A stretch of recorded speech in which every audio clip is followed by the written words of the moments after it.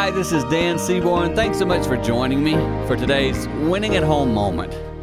I had a situation where one little thing made a big difference. Let me explain while you laugh.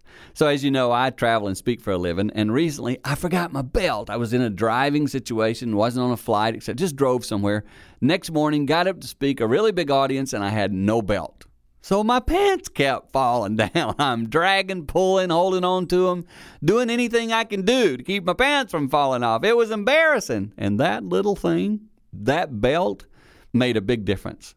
In family life, sometimes we forget the little things. The love that binds everything together, holds everything up. Can I tell you? That stuff's more important than you think.